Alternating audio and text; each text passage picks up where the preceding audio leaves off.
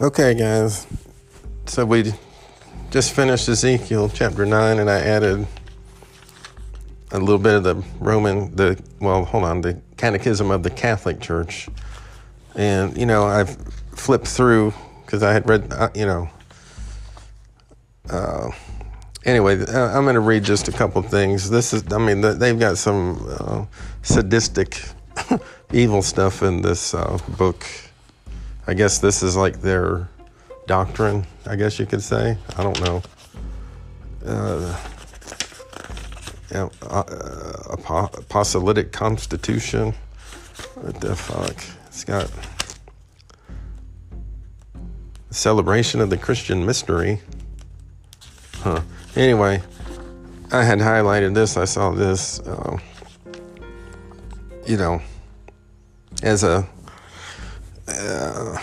I like to get both sides of the story, so we're going to listen to some evil stuff here. This is page 610 in the Catechism of the Catholic Church. I think it's Doctrine 2292. It says, respect for the person and scientific research. And of course, in the other prior episode with Ezekiel 9, in the Bible, God does not respect man.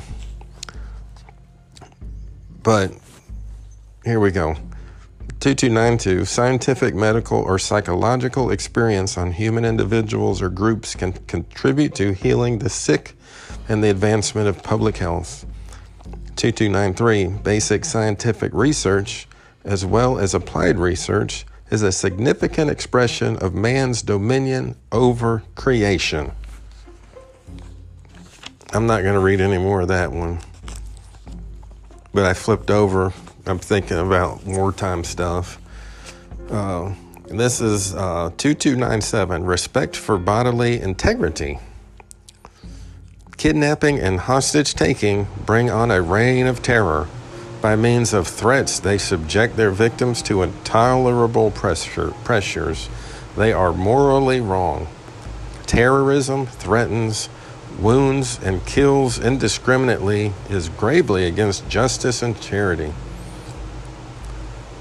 Torture, which uses physical or moral violence to extract confessions, punish the guilty, frighten opponents, or satisfy hatred, is contrary to respect for the person and for human dignity, except when performed for strictly therapeutic medical reasons. Directly intended amputations, mutilations, and sterilizations performed on innocent persons are against the moral law. And that references to something 90, it says CLDS 3722. I'm just going to go one further. I haven't even read this one, but this is so ridiculous, this stuff.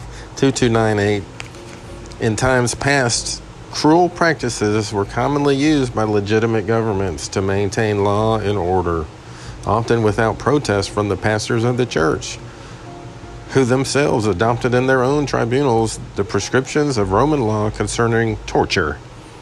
Regrettable as these facts are, the church always taught the duty of clemency and mercy. She forbade clerics to shed blood. In recent times, it has become evident that these cruel practices were neither necessary for public order nor in conformity with the legitimate rights of the human person. On the contrary, these practices led to ones even more degrading. It is necessary to work for their abolition. We must pray for the victims and their tormentors. This is basically a handbook to do evil. Oh my God.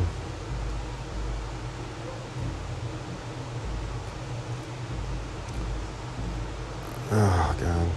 I just flipped over and it says avoiding war.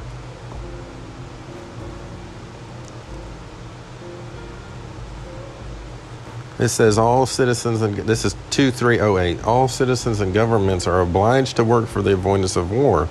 However, quote, as long as the danger of war persists and there is no international authority with the necessary competence and power, governments cannot be denied the right of lawful self-defense once all peace efforts have failed, unquote.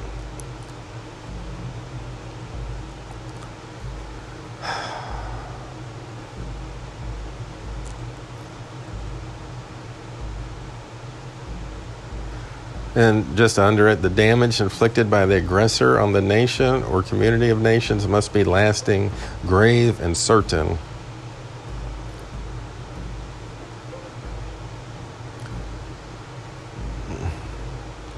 The use of arms must not produce evils and disorders graver than the evil to be eliminated. The power of modern means and destruction weighs very heavily in evaluating this condition.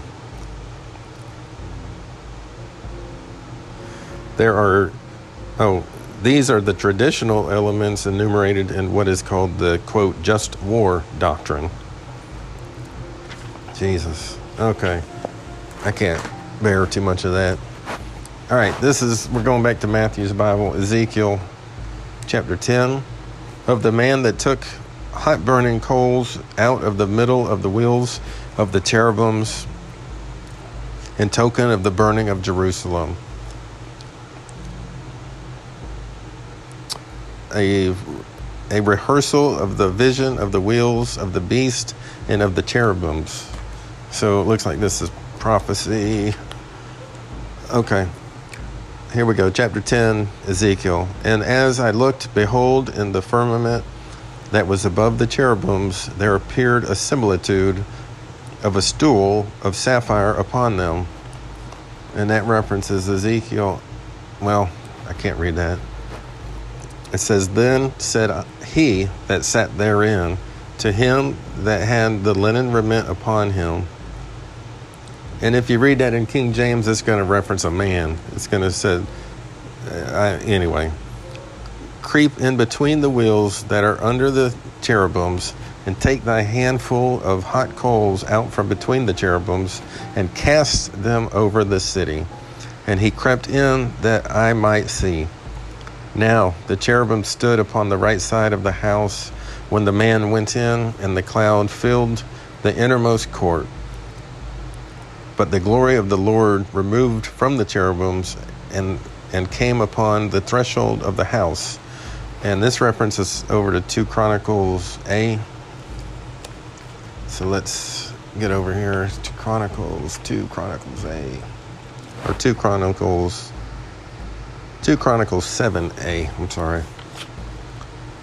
2 Chronicles 7a, it says, and when Solomon had made an end of praying, there came down fire from heaven and consumed the burnt offerings and the sacrifices, and the glory of the Lord filled the house, that the priest could not go into the house of the Lord, because the glory of the Lord had fulfilled the house of the Lord.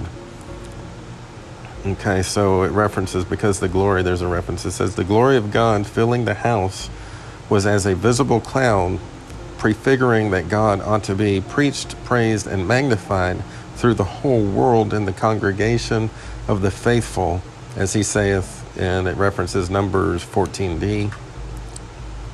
And all the children of Israel saw how the fire came down and the glory of the Lord upon the house, and stooped with their faces to the earth upon the pavement, and bowed themselves and confessed unto the Lord that he was good and that his mercy lasted forever.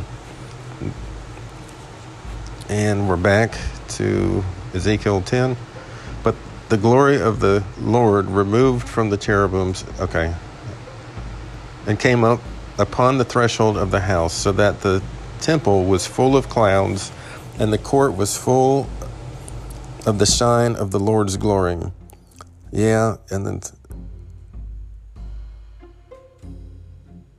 I can't tell if that's a...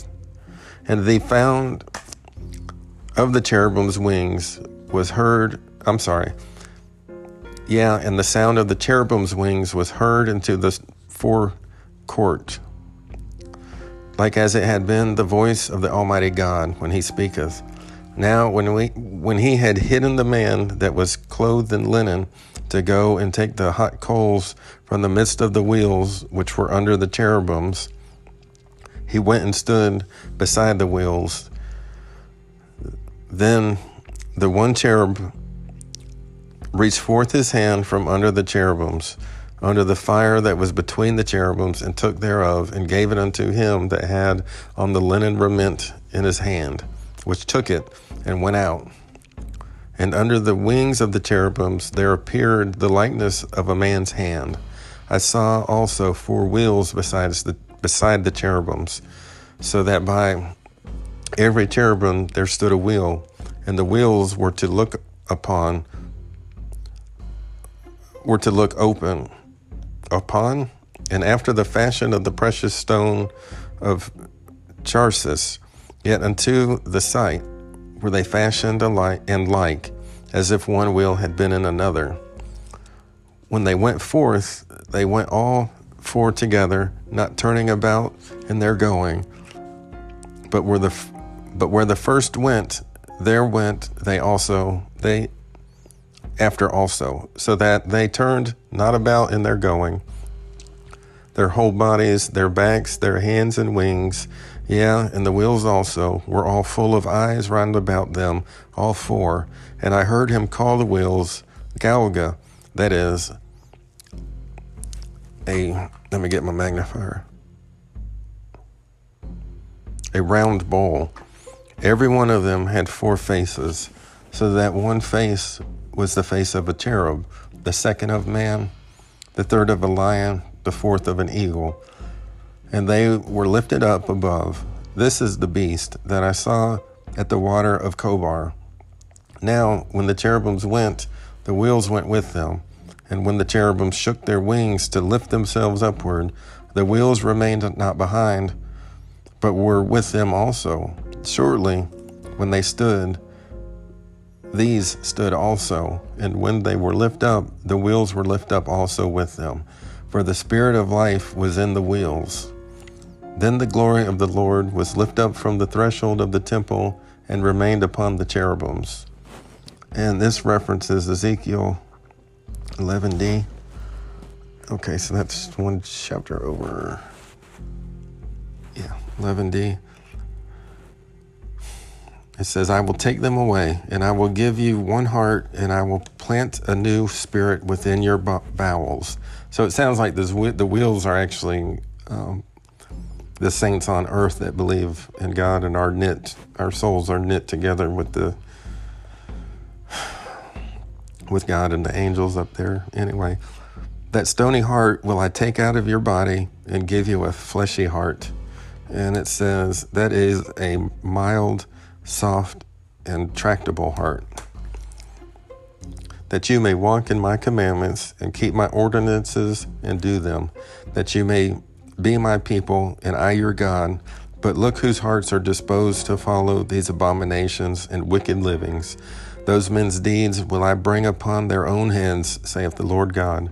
After this did the cherubims lift up their wings, and the wheels went with them, and the glory of the Lord was upon them. So the glory of the Lord went up from the midst of the city, and stood upon the mount of the city toward the east. But the wind took me up in a vision, which came by the Spirit of God. It brought me again into Chaldea among the prisoners. Then the vision that I had seen vanished away from me. So I spake unto the prisoners all the words of the Lord, which he had showed me. Okay, and also it references Ezekiel 43a. So let me flip. Man, where am I? Okay, Ezekiel 43a. Hang on just a second. This is all Roman numerals also, so bear with me. Ezekiel 43a. 41. 43a says, So he brought me to the door that turneth toward the east. Behold, then came the glory of the God of Israel from out of the east, whose voice was like a great noise of waters, and the earth was lightened with his glory. His sight to look upon was like the first that I saw. When I went in, what time is the city should have been destroyed.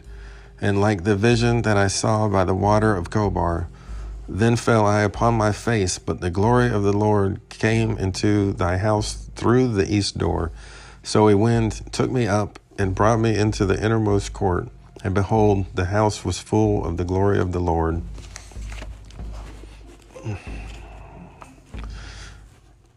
And the cherubims flickered with their wings and lift themselves up from the earth, so that I saw when they went, and the wheels went with them. And they stood at the east side of the port that was in the house of the Lord. So the glory of the Lord was upon them. This is the beast that I saw under the God of Israel by the water of Kobar. And I perceived that it was the cherubims. Everyone had 4 faces, and everyone 4 wings, and under their wings, as it were, men's hands. Now the figure of their faces was even as I had seen them by the water of Kobar, and so was the countenance of them. Everyone in his going went straight forward. And I would suppose that's to the narrow gate, so that we can win the race and have the victory. And all right, that was kind of a short one. And hopefully enjoy your Sabbath and take it easy.